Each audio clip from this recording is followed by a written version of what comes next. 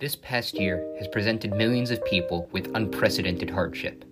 A global pandemic, growing unrest, and economic crisis have left many feeling hopeless in their situation. It is possible, however, to persevere through immense hardship. One person who has done just that is my very own grandmother. Here is her story.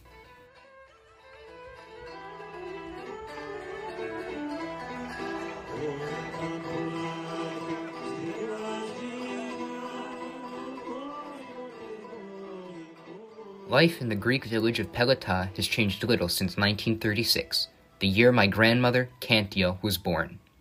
Her village was a picturesque example of traditional Greek life.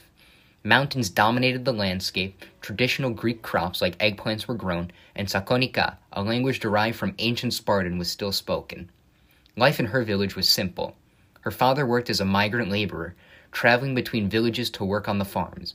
Due to his job, his family always had enough to get by, as he was paid in surplus crops, such as grapes and watermelons. While life in her village was nowhere near as leisurely as it is today, she was still fairly well off, with her family owning a small farm and livestock to support themselves. Despite this, village life was still permeated by tragedy. When she was only 4 years old, her mother fell deathly ill while treating a sick family member and passed away within a few days. This would mark the beginning of a period of intense hardship in her life.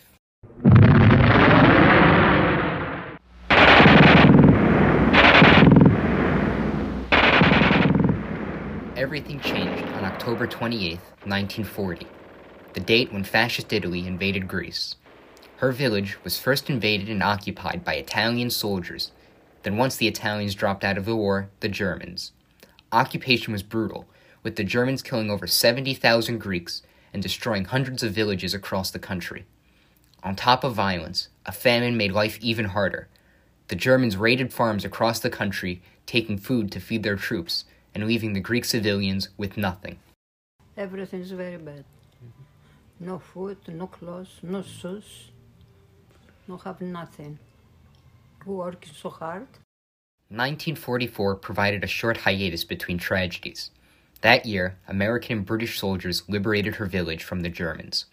When they entered her village, she didn't think about the significance of the event in relation to the war, but she was focused on what the soldiers had brought with them. The soldiers had brought military-grade tins of peanut butter, as well as chocolate bars, which must have tasted amazing after years of malnutrition during the war. However, this period of relief would not last long. Less than 2 years after World War II ended, a civil war erupted, with the Greek monarchy fighting against communist rebels. The war killed over 150,000 people and created more than 1 million refugees, devastating an already decimated Greece. Living in a secluded village would not spare my grandmother from the war, with a major battle taking place only minutes from her home. The conflict was also met with widespread anti-communist hysteria, akin to the Salem witch trials. One day, her father did not return home, so her family went to look for him. After multiple days of searching, they found his body in a mass grave on the side of a mountain. One of her father's friends had been jealous of his relative's success for years and used the hysteria to take from him. He told loyalist troops that my grandmother's father was a communist sympathizer, hoping that he could take some of his possessions following his execution.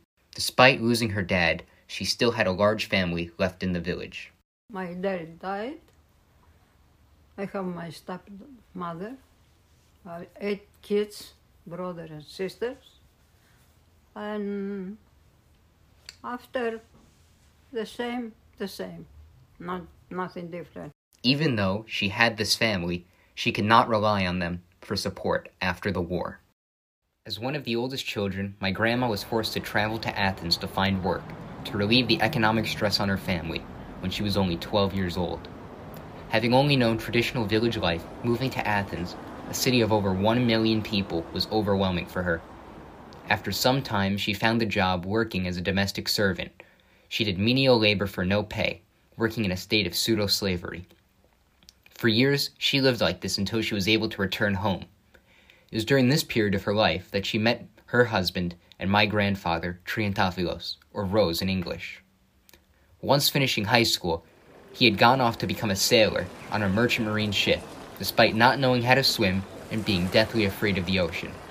He traveled around the world getting into hijinks in many of the ports he stopped in.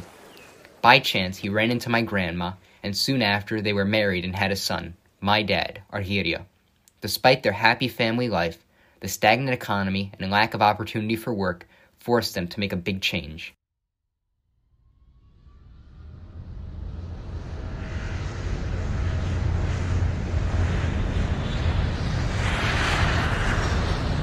In 1972, my grandma and father got on a flight from Athens to New York City, where they planned to become American citizens.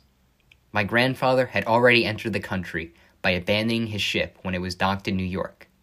They settled in Port Jefferson, eventually moving to Valley Stream, where they would live for decades.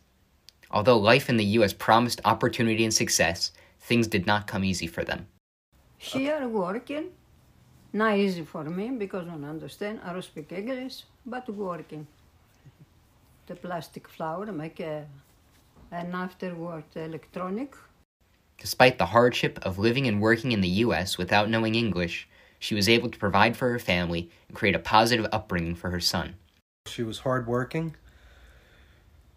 She was resilient. She did a lot of things on her own because as a child she only had herself to lean on for the most part. She was tough and loving. She could stretch $1 out. She was very thrifty. That brings us to today. My grandma is currently living with my family here in Dix Hills. She's retired and spends her day doing the things she enjoys, like baking and watching soap operas. After years of tragedy after tragedy, she finally has a little bit of happiness in her life. I'm happy. I have my family. I have my son. I have my grandkids, my daughter-in-law. I'm happy. Hearing her life story has created a lasting impact on all members of our family, especially my dad. She was tough. She had a really hard life, and I don't think anyone nowadays could have survived what she went through, what her siblings went through. I wish I was half the person Yaya was.